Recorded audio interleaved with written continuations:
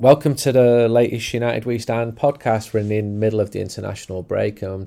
We thought that not a lot would be happening, but this is Manchester United. Only the small matter of the chief executive stepping down, Richard Arnold.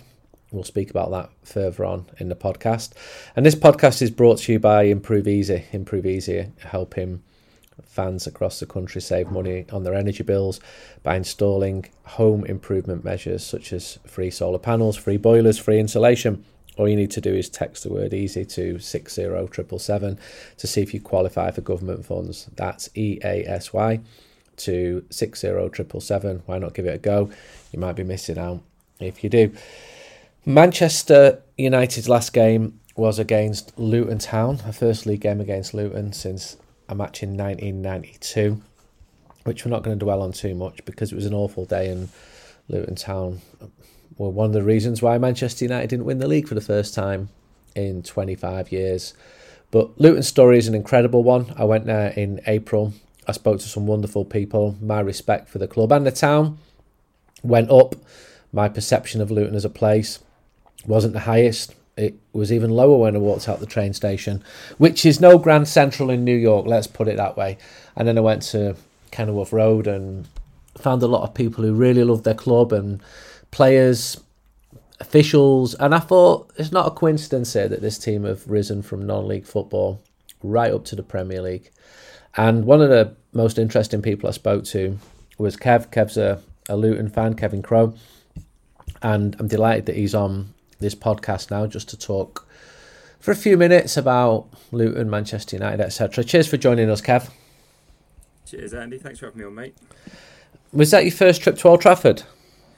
Yeah, it was. Yeah, it was always one when you sort of look at that the fixture list that, like, you know, what are the ones you're going to tick off, and I think for a lot of us, Old Trafford's like, it's pure Premier League, and it's history, it's the stuff we missed out on, being my age. So yeah, the game you talk about every time I speak to you, in '92, I was kind of too young really at that point. So yeah, I'm 40 years old now, so I kind of my sort of time supporting Luton has been missing out on the Prem and kind of negotiating the lower league. So this is one that feels like proper Premier League away day, and yeah, it was great to be there. So what did you make of the atmosphere? And you can be honest, we spoke to one Copenhagen fan last month who'd visited Old Trafford, and he just said, I'm sorry, but apart from the small group of fans to our left, your fans are shit and were quiet for most of the game. Where are all your boys? It's all families, old men and tourists. When I was a child, I thought stadiums like Old Trafford and Anfield had the best atmosphere in football. You're going to get the shock of your life when you visit the park and stadium. Nice one for that. What did you make of it? Look, being a Luton fan, I think there's a lot said about Kenilworth Road and kind of, I think a lot of it's a bit of a myth really about the atmosphere that we create at home, because when you go every week, it's never the cauldron that sometimes it's perceived to be, if a relatively small one. But Old Trafford, it was quite quiet. But I think we found that everywhere we've been in the Premier League, and it's not that necessarily the home fans are rubbish, or there's something about the gentrification of the game and how expensive the tickets are. I mean, all of that's true, but I think we know that Luton at home isn't necessarily set the world alight for the home fans. But that being said, I've got a mate who's a season ticket holder in Stretford End who said, Luton fans are quite quiet. And so we had that sort of conversation that you often get between home and away fans. It's like, well, we didn't hear you the whole game. So there was a bit, it was quiet in there. But I think it depends where you're sat. I think if you probably sat, up near the Stretford End, you hear it a bit better. And I think if you were sat one side of the Luton fans, you'd have said we were quite a good away following. But if you sat, I think the people sat down a little bit towards the other side, and we seemed a bit quiet. But no, it wasn't the cauldron of noise that I think it can be created at Old Trafford, but there's probably quite a few reasons for that. What did you make of Manchester? Yeah, I love Manchester. I've got family. I was actually staying up with some family in Prestwich, so we spend quite a lot of time up in Manchester as a family. Um, yeah, and we had told, like, the Luton lot had sorted a pub, and we're like they've started. There's this thing called Club 1885 where they kind of DJ some Route 1 football lad classics from some 10:30 in the morning onwards. So we went there for a bit before. It's in Yates's and Printworks. It's not it's a bit of a shame to miss out on a great pub city, but it was good laugh and everyone was there. But no, I love Manchester. It's really I think one of the things that I've found with an away day like Old Trafford is the way that the club has really imprints itself on the community around it. So it's that walk up to the ground and it's shops and pubs and the amount of the sort of stalls and like that whole hubbub around the ground. It feels like it's this isn't match day. This is like the ground's here and the community lives around it, and it's all sort of it's similar to sort of the way Highbury used to be and kind of still is sort of around the Emirates. So I live in London these days, and that's one of the differences I think in that the lower down the leagues you go, the less sort of common that stuff is. So that's really nice, and it was nice to see all the tributes to Sir Bobby. He's someone who obviously means a lot to people in Manchester, but means a lot to football fans in England, certainly to Luton fans too. And I think it was good to be there around the time just before his funeral to sort of see those tributes and stuff like that. So yeah, it's lovely. Was it a fair result? I spoke to someone this week who knows, and he said, "Big win on Saturday. We had decent creation. It was just a bit tight. Mealing fans left the ground feeling underwhelmed, but trust me, it was good. It's not easy when you play against a 5-2-3 when they barely press the centre halves. It means they've got 10 players to defend against 8, essentially. It's very difficult when you're the attacking team. That said, Garnacho and Rasmus Højlund should have had a couple of goals." What was the Luton perspective on the performance? Yeah, I think we're going to probably find this a lot this season, but certainly away from home, the way that Edward sets us up, it's more compact, and I think we're sort of defending with 8 men a lot of the time, and I thought that what we lacked this week was, I think Ogbene, who's our sort of flying left forward Irish international, clocked as the fastest player in the league.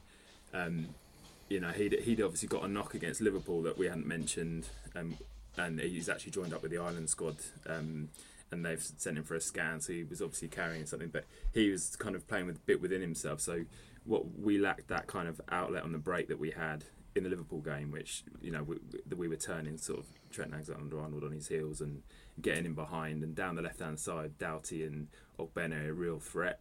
Doughty's kind of, I think I mentioned him in the fanzine, but kind of he's down that left hand side, got great delivery, and they link up really well.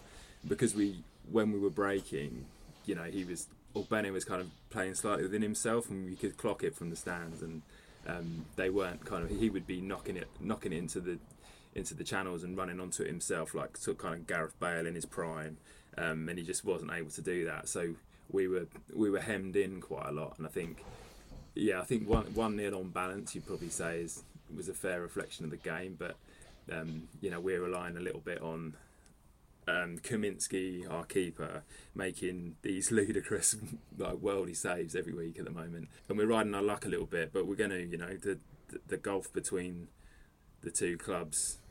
Lots been said about the budgets, but there's the quality in those things.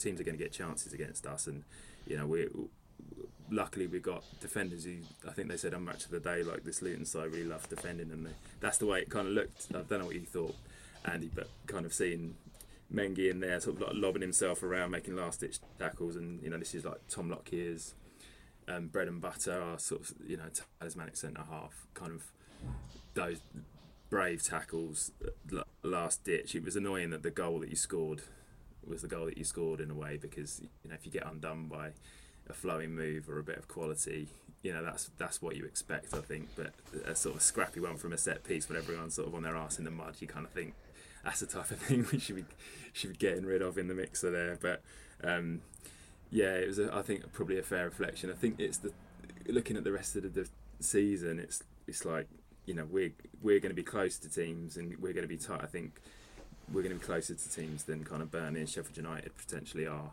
in games. But if you lose those games 1-0, you may as well have lost it 3-0. I think it's hopefully it's not the story the rest of the season, because it's nice to sort of be able to match up against a team like Man United with the resources available. Given where we've come from, it's a sense of real pride for people, I think. Your interview in the current United We Stand is really good, and if you've not seen it, read it. There's loads of original stuff in the current mag, and thanks to your generosity, we've made a donation on your behalf to a food bank in Manchester, so top stuff there. I loved seeing Pelly Ruddock at Old Trafford. He's played non-league football for you in England's 5th tier, and 4th and 3rd and 2nd, and when you came up I thought, is he going to have the quality to play in the Premier League? And he does have, doesn't he? It's incredible. Yeah, he's done it. Do you know, people have been saying it about Pelly since he first came. And every step we've made up a division, people have said he's not going to be good enough for this level. He's potentially dropped out of the side a little bit, and then he's come back. The man's mentality is incredible. He's a real character, Pelly. He's not really like many other Premier League footballers. If you see him interviewed, and if you see someone else interviewed, you'll see him kind of appear in the background. He's kind of the heart and soul of the place. You're talking earlier about I think there's a feeling around the club that's like incredibly positive, and we've got this no dickheads transfer policy that we've had for a long time, and Pelly is kind of the embodiment of the heart and soul of the place, and so he's a laugher and a joker, and he's kind of keeps the morale up, and you sort of see that and you think, well, maybe he's not a sort of serious character when it comes to the 90 minutes on the pitch, but it couldn't be further from the truth. He's out there, and he's in the midfield saying, I'm good enough to be here. I want to play. I don't want to just sit on the bench all season. He wants to push on. He wants us to get into Europe. He wants us to establish ourselves in the Premier League, and he wants to play at the top level. You wouldn't put it past him. I think he's at the moment we're in that sort of phase, which he does have every year or so when we make a step up, where he's sort of out of the starting lineup a little bit at the moment. We've got Ross Barkley in and Andros Townsend. There's been a few signings over the summer, and he's finding himself kind of playing bit parts in games a little bit at the moment. But what he's got this imperceptible impact that he has on the players around him that we're not going to be able to replace, and when he comes on in games, things settle. Then there's an energy. He's direct in the way that kind of Barkley, he's got this quality that we've never, we haven't had it, in a Luton side probably since the 90s. I've written about the club for over 10 years now, and I used to kind of dream about Pelly in the Premier League, Kenilworth Road in the Premier League, Pelly walking out as and he's done it, and all we need this season is for him to score one of his 20-yard bangers that he pulls one out every season or so, and that day is going to be someday.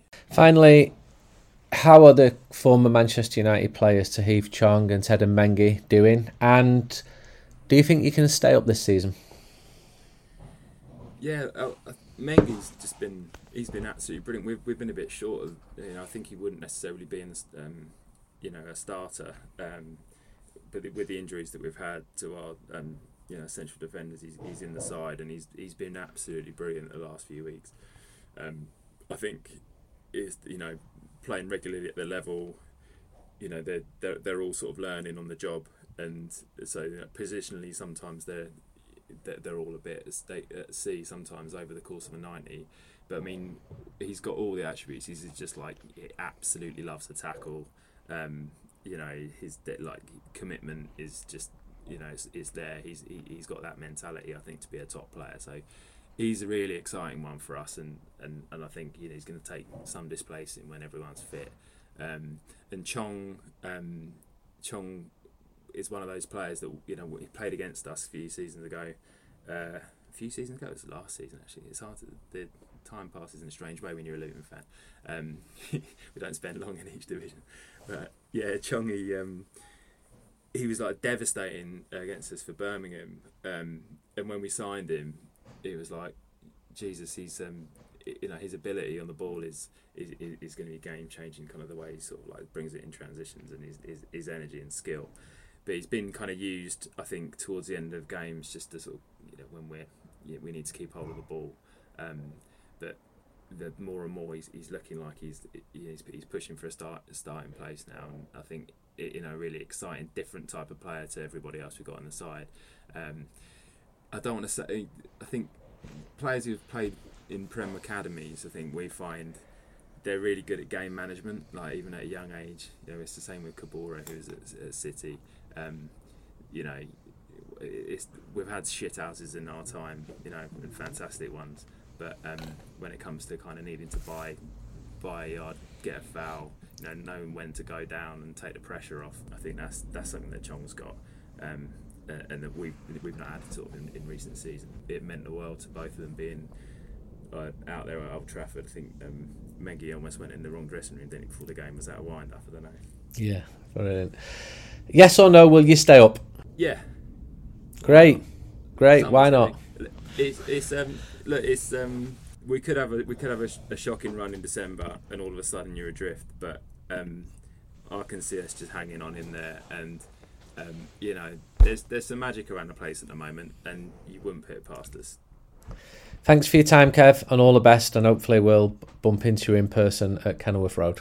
Our next guest is Chris Blackhurst. Chris has done a brilliant interview in the latest United We Stand. There's loads of detail here, and you should check it out. Chris is a business journalist, author, former editor of The Independent, and he's written a new book, The World's Biggest Cash Machine, Manchester United, the Glazers, and the Struggle for Football Soul. So, Mr. Award-winning business writer, City editor of the Evening Standard, I've asked you all the questions that I wanted to ask you in United We Stand, but I've invited our readers to put some questions to you. So, how about we go for it, Chris? Yeah, sure. Yeah, fire away. How do you set about valuing Manchester United? And does the apparent overvaluing by the Glazers, does that seem valid? Or are they based on future revenue streams? Well, the simple answer to that is, you can value a business. You value a business, obviously entirely on revenues and the assets it's got. But Manchester United is different. Manchester United is what's called a trophy asset. So if you apply hard accounting rules, you probably get an actual valuation, which is probably of the order of about £2 billion. I mean, that's been its market capitalisation in New York for quite a while now. It's been going up and down a bit with the sale, the non-sale, but that isn't really what the value is, because everything about Manchester United is in that name, and that in accountancy speak and City speak is what's known as an intangible. It's something you can't really measure. I mean, frankly, it's the same as me buying, a Leonardo painting that, which is could be worth anything over $100 million, $200 million. In terms of pure canvas and oil and a bit of art, well, it's not worth that. But because it's so rare, because it's special, it is. And that's really what Manchester United is. It's a trophy asset.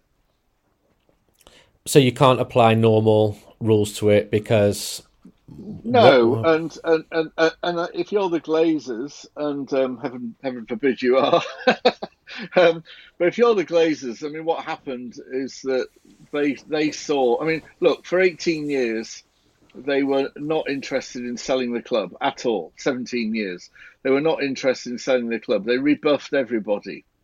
They had approaches from the Saudis, the Red Knights. There were various other people. They even, I think, had previous talks with Jim Ratcliffe. They weren't interested. And then what triggered it for them, really, the thing that defined it for them was the sale of Chelsea. And when they saw what Chelsea got, and Chelsea went for, give or take, £4 billion, about 4.25 is what Todd Bowley and his consortium have spent finally to get Chelsea. You look at Chelsea, and if you think Chelsea's worth 4.25, Chelsea fans won't like me saying this, but United fans might. Chelsea is a much smaller club. It doesn't have the stadium, it doesn't have the crowds, it doesn't have the reach, the global reach, which is the biggest selling point of Manchester United. I mean, that's the sad thing, really, which is, and I hate to say this because I know it means a lot to so many people, but it isn't really about Old Trafford. It's about the global audience, the global following of Manchester United. And that's why they get the big sponsorships, the big advertising. Well, you compare that with Chelsea, and Chelsea is small. It's not even the biggest club in London, probably the third club. And if they can get that amount of money, then it doesn't take a genius to think, well, what's United worth? And that's where the Glazers are coming from. And then the second thing I'd add to that is that the way we watch football is going to change. The Glazers are very aware that there's this thing coming in called augmented reality, which is the players will wear micro cameras on their shirts, and you'll be able to be, you'll be able to be Marcus Rashford. You'll be able to be the referee. You'll be able to be Kevin Maguire. But that's how it will. And you'll be able to see the game entirely as if you were them through their eyes. And of course, you're going to have to pay for that, and they're very much aware of that. And then the next thing is the next World Cup is in North America. That might herald yet another raising of the bar in terms of financing the game. Online betting is in its infancy still. So all these things pile in, and they make the Glazers. There are people around the Glazers who have said that United could be worth 10 billion. Okay. You don't sound as though you believe me. No, I do. I can see. I mean, the problem is, I mean, the sad bit of this is that it's really, and this is really where I talk about in the book, that title, The Struggle for Football Soul. The Struggle for Football Soul is this game that we all love, that is at the heart of our community. It's at the heart of our lives. And, you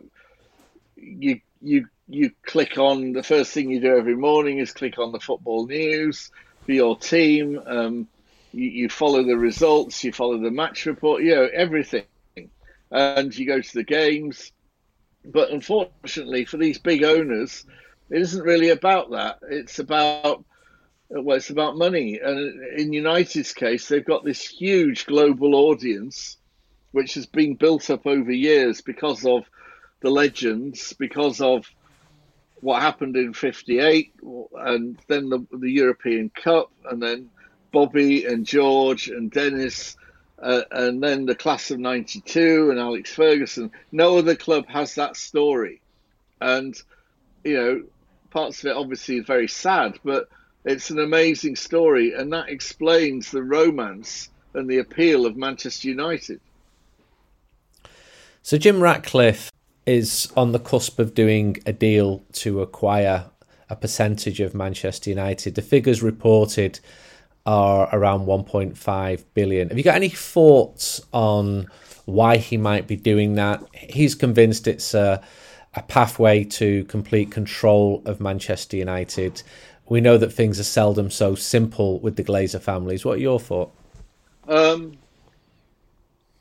I'm a bit like you. I admit to being baffled because I look, there's a bit of me that thinks I would not want to be 25%. I mean, why should I give 1.25 billion to the Glazers? Why should I spend the best part of 250 million on doing up Old Trafford and Carrington, which they've not done? I mean, it's bizarre. It's the same as someone coming into my house, buying the back bedroom and saying, "Oh, by the way, I'd like to give the house a lick of paint as well." And you say, "Well, there you go. Thanks very much." It's very strange. But what it means is that, first of all, he gets enormous PR. Now, that's a hell of a price to pay for PR, but there's no doubt he gets that. He gets huge kudos. He is in position A, should the Glazers ever decide to sell completely. It makes it very hard for somebody else to come in and buy the club when you've got a guy sitting on 25%. So you put all that together, he's in position A. Whether they've actually put a timeline, I don't know. I don't think any of us know whether there's a timeline that Joel Glazers said to Jim Ratcliffe, "Jim, we're going to be out of here in 3 years, and then it's yours." I mean, the other questions, though, are, has Jim Ratcliffe got enough money? He's a very rich man, richest man in Britain, but a lot of that money is tied up in his chemicals company, Ineos. United is a super rich person's game. I mean, it is not for the faint-hearted. I mean, let's say the Glazers want 6 billion. Okay, 6 billion. You've probably got to put another billion aside on top of that for bringing Carrington up to speed, sorting out the dear old cliff, improving Old Trafford, and then we haven't even mentioned players. And United fans want and expect the best players in the world. So you put all that together, has he really got enough money? I'm not sure. It may be that this is a sign that he hasn't got enough money. He might think he's going to get the money in the future. I don't know. The Glazers, how have they run Manchester United in your opinion? You mentioned the cliff there. In March 2019, one of the senior people at the club got in touch with me, said, "I want your thoughts on things. Can you come to the cliff with me?" We walked around the cliff. I spent 4 hours at the cliff. We looked at the history. I offered my opinions on what should be done with the cliff and where the money should go. I was thankful that Manchester United had kept the cliff, unlike City, Liverpool, Everton, who'd let go of their previous training grounds. And 4 years on, absolutely nothing has changed at the cliff. And for me, that is emblematic and systematic of what the Glazers do. Everything is protracted. Everything eventually happens after sustained criticism. How do you rate them as owners of Manchester United? Because if I am to play devil's advocate, a lot of money, not their money, but a lot of money has been squandered. Yeah. On one level, they've actually been okay owners, in the sense that the money has been made available for players, money has been available for, Old Trafford is falling down a bit, but it's still not bad. But the truth is, and they've obviously brought in world-class managers like Mourinho, Ten Hag, Van Gaal, etc. The problem is, and this really gets to the heart of it, they don't care. They don't care about the club. They do not give the impression of caring about the club. And it's not just that they don't go to the matches. That's bad enough. But the cliff is a very good example. The cliff is where it all began. It's where the team was resurrected after 1958. It's where Sir Matt trained them. And it's where Sir Alex trained them. The class of 92 were not at Carrington. They were at the cliff. And for United fans, that's a special place. Now, I don't know what you suggested, but, and I would say turn that place into a museum for Manchester United fans, make it a shrine, but make it a place as well where you're training young players. It's in the centre of Manchester, Salford. It's where you can bring on young players. You can instill in them, the magic and the passion of Manchester United, but make it a great place. And they've not done that, and they just do not. I mean, look, it's a cliche, but they do not show the love. And football, where football differs from a normal commercial investment, is that it's what I said earlier. It is something that is in people's hearts. It is at the heart of their community. I grew up in Barrow in Cumbria. Barrow Football Club is central to that town. United fans might laugh. Barrow is way down the pyramid, but for people of Barrow, it's hugely important. Stockport County, Macclesfield, name your team. I support Fulham. And we all have our teams, and it's part of our community. It's part of our lives, and the Glazers never realised that. The other thing I'd say is that they took the way they did business, and obviously some of this is in the book, but the way they did business was really guided and led by their father, Malcolm. And Malcolm was one hard, tough businessman. He bought things and tended to run them down. He didn't invest in them. He liked to buy tired old companies, tired old assets, and flog them to death, literally to death. The intriguing thing, finally, on that, by the way, is that there's no history in the Glazers, as I can see, of any of them ever really doing partnerships. They don't do partnerships. Malcolm Glazer never did partnerships with anyone. He was his sole operator. Impossible to deal with in many respects. That's quite interesting, is how they will partner Jim Ratcliffe. Oh, sorry, I didn't turn my... Oh, shit, I'm sorry. Do you want me to redo that? No, it's fine. What's happened? Did you not hear that? No, it's fine. Right, it's okay. Fine. We can carry on. Okay. I can just take that 10 seconds out. That's fine. Okay, sure. I bumped into a former American professional football player the other day, and conversation switched to the Glazers, and he said, look, I'm really sorry. He said, most owners of American sports assets are beloved by their community. And he gave me 5 or 6 examples of the families, the scions who owned major sporting franchises, as he called them, in major US cities. And he just shook his head and said, I'm just so sorry, it's not like that with the Glazers. Do you think it's purely transactional for them? Because we are told that Joel Glazer is a Manchester United fan, in so much as he's done his office out, he watches the matches, even if he's not at games in Old Trafford. Or do you just think he doesn't get it? Because you say Barrow. I've been to Barrow. I've watched my brother score an equaliser at Barrow on a Tuesday night. Oh, it was absolutely fantastic in front of 27 away fans. And I went again last year. I went by myself last year to watch Barrow against Oldham Athletic, and I just about avoided a divorce, but I lived to tell the tale.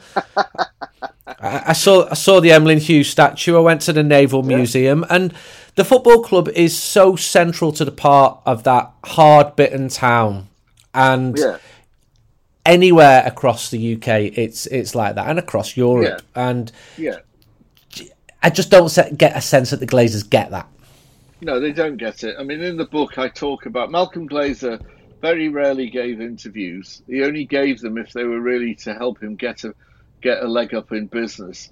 He gave one in 1992, which is in the book, where he decided that he wanted to own a major sports franchise. Now, even that in itself tells you something, because he wasn't bothered which sport, and that tells you something, because I say I wouldn't want to own a cricket team, and the Glazers did try to buy a cricket team, which also should tell you something else. They've also been around Formula One. Anyway, in 1992, he tries to buy the Baltimore football franchise for American football, NFL, and in front of the Baltimore paper, the local reporter he says that his idea is that the team shouldn't just play in Baltimore, but play in 3 other cities across America. And it'll be America's team. And that was a purely commercial thing in his head, a marketing gimmick, calling it America's team. He didn't care 2 hoots about the people of Baltimore and the community and what it meant to Baltimore to have a team in the NFL. And when he bought the club, and I'm sure you remember this, Andy, he bought the club, Joel Glazer only said 33 words about owning Manchester United. He used the word franchise twice, and the rest of it, what he said, was pure guff. I mean, it sounded, I say in the book, it sounded like early Donald Trump, to be honest. And he doesn't use the word club, team, player, fans. I mean, there's nothing. And that really is the problem. The Glazers see the club. I mean, look, you know, Joel Glazer, I am told, and you've heard as well, he wouldn't see me, by the way. He was going to, and then he cried off. That's par for the course. That his office in Maryland is decked out like a Manchester United museum. And when United play... You feel like you're missing out? Because it seems like everybody's either starting a side hustle or becoming their own boss. And you know what they're hearing a lot? Cha-ching! It's the sound of another sale on Shopify, the all-in-one commerce platform to start, run and grow your own business. Shopify is a commerce platform revolutionizing millions of businesses worldwide, whether you're selling football memorabilia, old football shirts, salt, fine art prints, you name it. Shopify simplifies selling online and in person so you can successfully grow your business. Covering all your sales channels from a shop front ready POS system to its all-in-one e-commerce platform. Shopify even gets you selling across social media marketplaces like Facebook, Instagram and TikTok.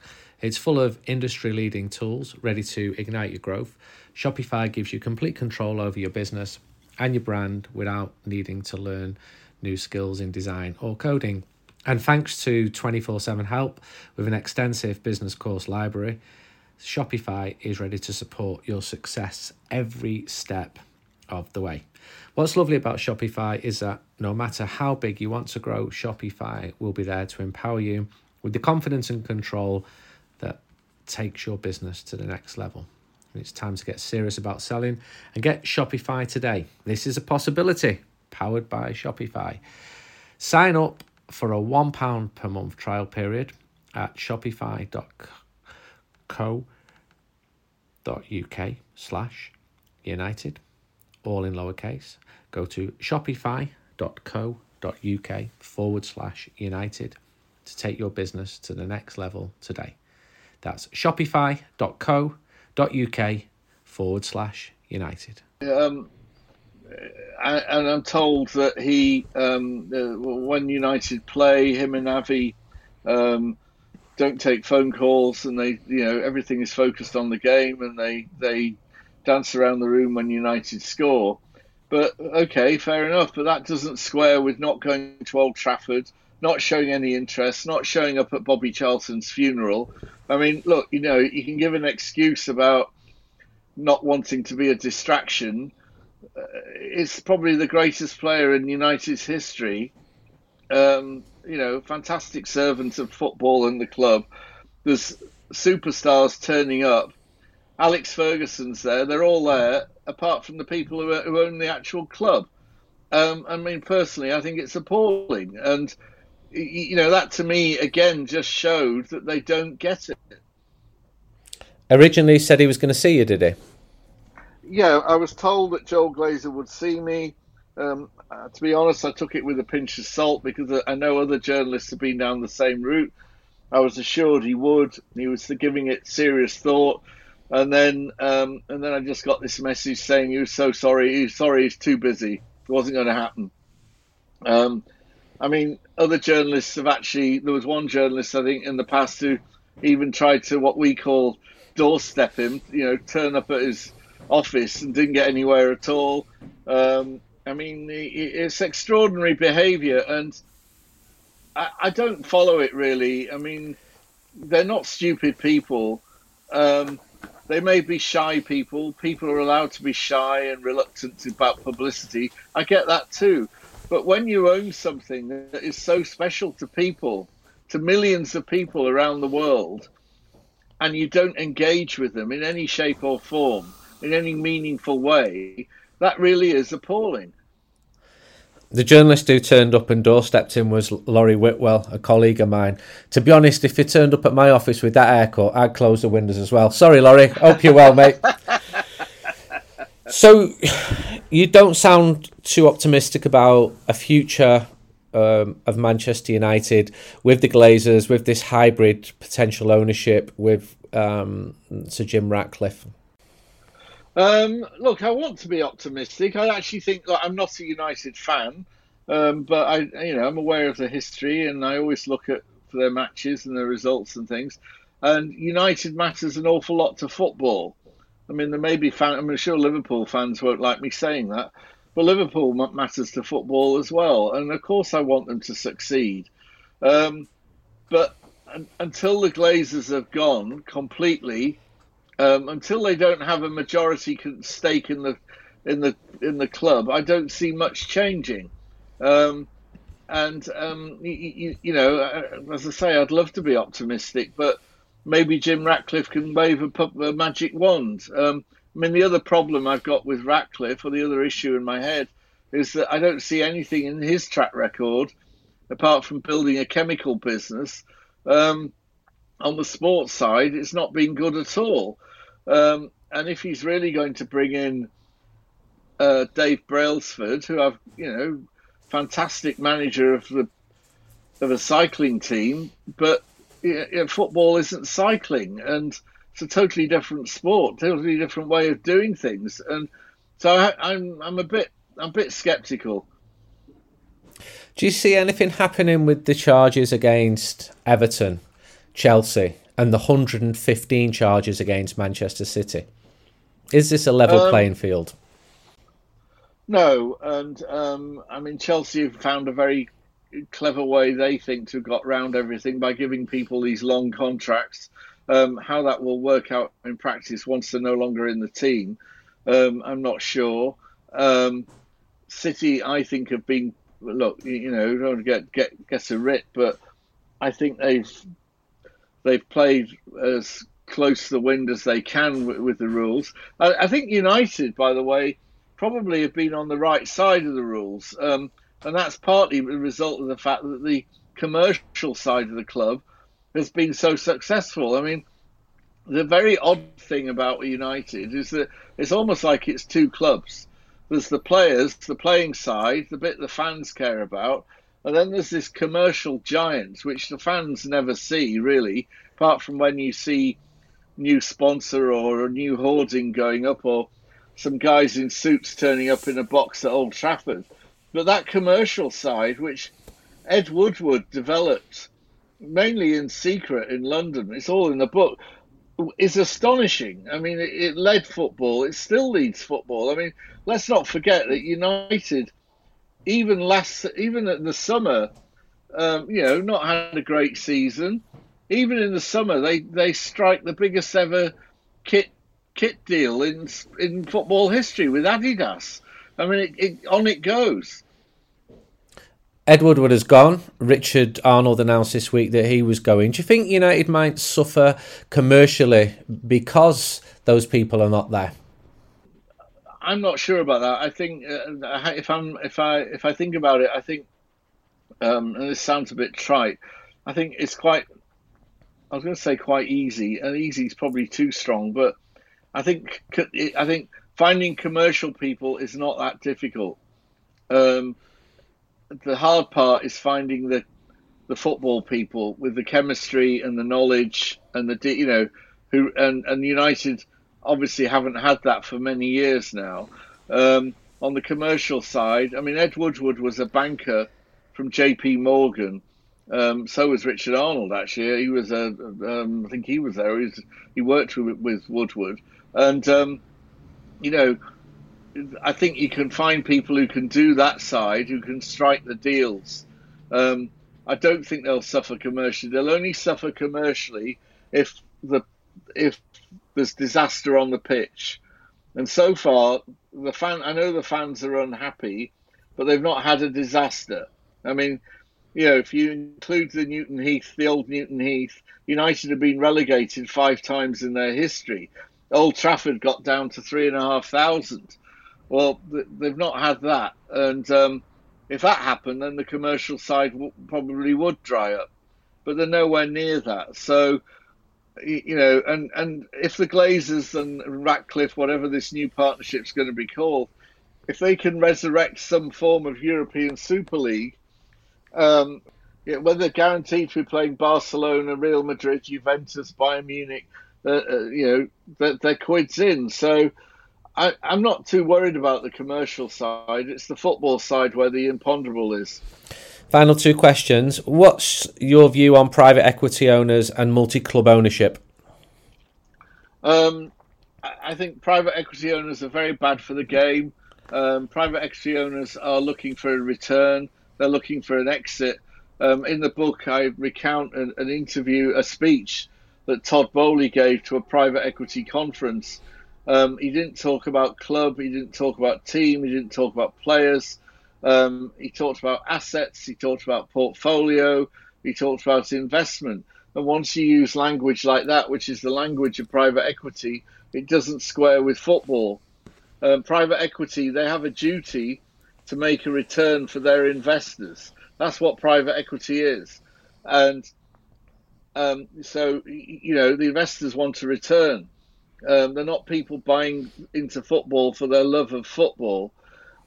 Multi-club ownership, I'm less bothered about. I don't think you can have multi-club ownership in the same league, but I don't really have a problem with the European model of having smaller satellite clubs that feed the big club. If it's a way of keeping the smaller club alive, a bit like the old Crewe Alexander Liverpool relationship, I don't really have a problem with that if it keeps the small club alive and they still get good players. And okay, if you go and watch them, you're not watching United's first team, but you might be watching the reserves or the under-21s. And I know I've just said that football's at the heart of the community, but if the players are good players, that will satisfy the community. And it doesn't bother me so much, the multi-club ownership, as long as they're in different leagues. Finally, what's your view on the massive influx of money in football and the obvious corruption that it's bringing in? Is it your view that the game is essentially circling the bowl, or do you see reason to believe that perhaps the national FAs or the wider governing bodies might actually grow a pair of bollocks and do something? Well, I think I despair, really, because football changed completely. I mean, in the book, I recall the old model was, a rich guy, self-made businessman, makes his money, puts his money back into his local town football club. The last Premier League person who did that, arguably, was Jack Walker at Blackburn Rovers. And if you ever saw the interview that Jack Walker gave when Rovers won the Premiership, he was crying. He was crying his eyes out. Now, the point about that, for those into the history, is that was the season before Rupert Murdoch came in with the big money for Sky. And that changed football completely. And once you get the American owners coming in, who they're not interested in relegation, you don't have relegation, you rig the league so that the worst performing team gets the best players. I mean, imagine if we did that here, the worst performing team gets the pick of the best young players. It changes it completely. And the sad thing is, and I talk about this in the book, that I'm a season ticket holder at Fulham. I'm sure you're a season ticket at Old Trafford. These clubs actually don't want season ticket holders anymore because they can't put the prices up to what they think they can really charge. They can put up the price of the ticket, but not by much. What they want are we're called legacy fans. And in business eyes, the word legacy is a dirty word. It's what you use about the old shops on the high street. And what they want are tourist fans, and they want tourist fans who take their kids to Old Trafford, make a weekend of it, spend a load of money in the mega store, eat and drink at the ground, and all that stuff, and buy, and spend a lot of money. I mean, give you an example. My season ticket at Fulham, I think it works out about £35 a game in the Premiership, £40 a game, something like that. It's about £800. Let's call it 40 quid. The match day ticket, if you could get one, sold by Fulham, if people returned their ticket for the United game a few weeks ago, one match, £160. That was for the most expensive ticket, wasn't it? In that stand that's never going to be completed. But that's why we saw the protest after 18 minutes with the Fulham fans holding the cards up, and the organiser was on a previous podcast. And you're totally right in everything you say. It's almost dynamic pricing. It's pushing towards that. I talked to somebody at the club that when they bought the club, Joel Glazer did a simple calculation, and he worked out that every Tampa Bay Buccaneers match, an average fan was spending about $30 or $35 on popcorn, hot dogs, beers, etc. At United, it was less than a fiver. It was nowhere near a fiver. And, the English model, which is the same the world over, is you meet your mates before the match, you have a few beers in a pub or bar, you go to the ground, you watch the game. As soon as the game's over, you leave. And you go back to the pub or, whatever. And point is, you're not spending money at the ground. And Joel Glazer found this really baffling. He could not understand why part of course is that you can't have alcohol with the fans. But the American model is, I don't know if you've been to major sport in America, but, every time you look up, there's somebody trying to sell you a hot dog or a bucket of popcorn. Or they've got those things with beers and they're filling up glass of pints of beer. It's a completely different model. I've been there. I've seen it. I can't say I'm comfortable with many aspects of it. $200 for Manchester United's youth team against Wrexham in San Diego. It's shocking. I wrote about it. My readers cared about it, and then I actually went to the game, and the people who were there didn't give two shits. It was like, this is what we pay for stuff like this, and it was completely normal to the people who were there, and it was full of the fanfare that you said, and the Jets came over from the nearby base, and the national anthem was sung, and it was same sport, different way of watching it. I go to Fulham. I look across at the big new stand. There are seats in that stand that are going to costing £3,000. Most expensive seats in football, £3,000, and you're watching Fulham. It's crazy, and the people who pay those, look, they might be able to afford them, and they might be passionate about Fulham, but it's going in the wrong direction. Chris, I thank you for your time. I'd fully recommend your book, which is now on sale, and I'd fully recommend the interview which you've done in the current United We Stand. Okay, good luck. Thanks, Andy.